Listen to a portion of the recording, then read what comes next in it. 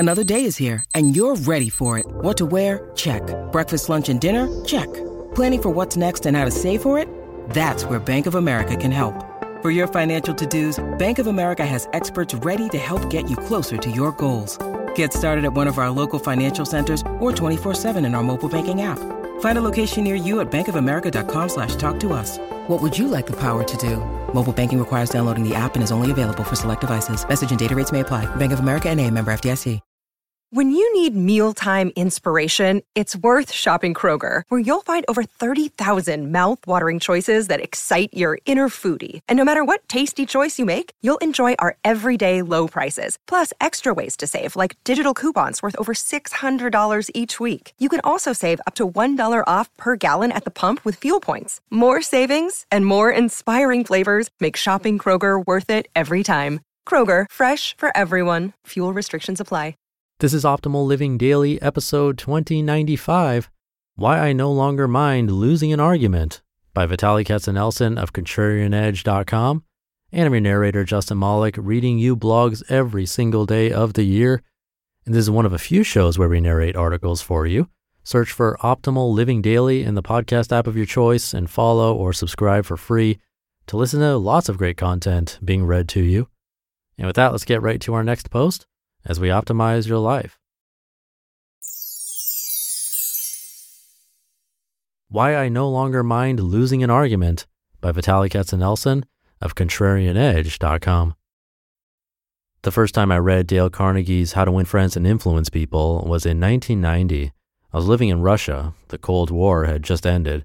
Capitalist American books suddenly became very popular. Carnegie's was one of the first to be translated into Russian and was the book to read. Everyone wanted to be a capitalist, and this book was supposed to make me a better one. I decided, however, that it was stuffed with disingenuous fluff, that it taught the reader how to not be authentic. It turned you into a fake. Thinking back, at the time I read it, that book had no chance of getting through to me. I was a product of the Soviet system. We were Seinfeld's soup Nazi, no soup for you nation. Teachers who were kind and inspired students were considered weak. I remember 2 teachers in my school who were considered virtuosos. Neither one smiled. They rarely praised and were never afraid to insult their students for getting an answer wrong. But they were highly regarded because they knew their subjects well and thoroughly subjugated their students. Here's how Carnegie puts it, quote, "When dealing with people, let us remember we are not dealing with creatures of logic. We are dealing with creatures of emotion. Creatures bristling with prejudices and motivated by pride and vanity," end quote. If we were computers and had no emotions, then my Soviet teachers would have been right that knowledge is the only thing that matters. Then teaching, or communicating, would be just data transfer from teacher to student. But if you have something you think is worth uploading to others, they have to be willing to download it. This is where the wisdom of Carnegie comes in. If we were computers, the way data was packaged would be irrelevant. The content would be all that mattered. However, because we are human, the way we package our content is paramount if the other side is to be willing to receive it. Criticism is futile because it puts a person on the defensive and usually makes him strive to justify himself. Criticism is dangerous because it wounds a person's precious pride, hurts his sense of importance, and arouses resentment. There is a person I work with. She is probably hearing this, so I have to tread lightly. She has a task she does for me on a regular basis. She's a very diligent and hardworking person, but occasionally she makes a mistake. Pre-Dale Carnegie, I would criticize her. Not anymore. Now I start with praise, how she does a great job, how sometimes I wish I could match her attention to detail, and only then do I lightly mention her mistake. Everything I say about her work is absolutely true. She'd detect a lie. The data upload is the same. She made a mistake, but I package it differently. The result is that she has been making a lot fewer mistakes, and the quality of our working environment has improved. As an investor, I'm constantly involved in arguing and debating with others. I debate ideas with my partner Mike and with my value investor friends. Mike and I often disagree, which is awesome because if we always agreed, one of us would be extraneous.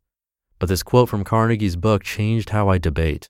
Quote, "You can't win an argument. You can't because if you lose it, you lose it. And if you win it, you lose it. Why? Well, suppose you triumph over the other man and shoot his argument full of holes and prove that he is non-compos mentis. Then what? You will feel fine. But what about him? You have made him feel inferior. You have hurt his pride. He will resent your triumph." End quote.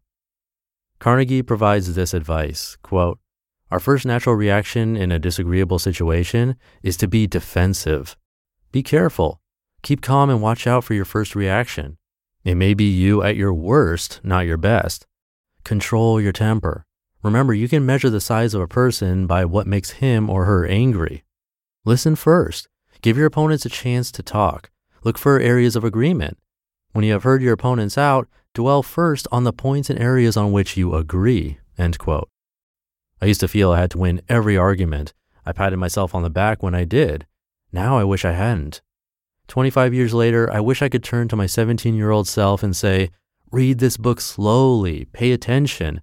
This is the most important thing you'll ever read. It will change your life if you let it." Unfortunately, due to the lack of a time machine, I can't do that, but I can encourage everyone around me, including my kids, to read this very important book. Carnegie's book will turn anyone into a better business person or capitalist because it will help you to understand other people better. But more important, this book will make you a better spouse and a better parent. P.S. I wish I'd reread Dale Carnegie's book before my oldest child was born. I would have made fewer mistakes as a parent.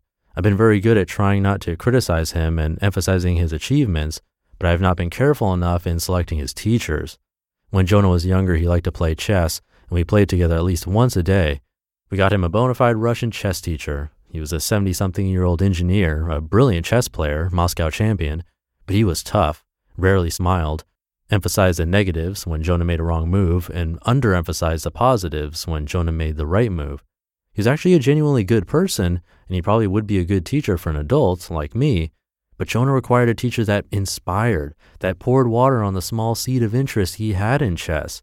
Instead, after a year, Jonah lost interest and quit playing chess. Here's another example. My daughter Hannah had a Russian language teacher, the wife of Jonah's chess teacher. The wife was not much different from the husband, emotionless and tough. Hannah studied Russian for a year and made little progress. She was scared, intimidated.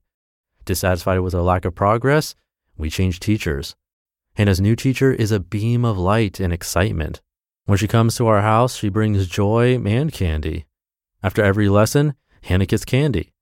Hannah's Russian leaped forward. She got to the point where she started to read and memorize poems in Russian. She participated in her first Russian poetry jam.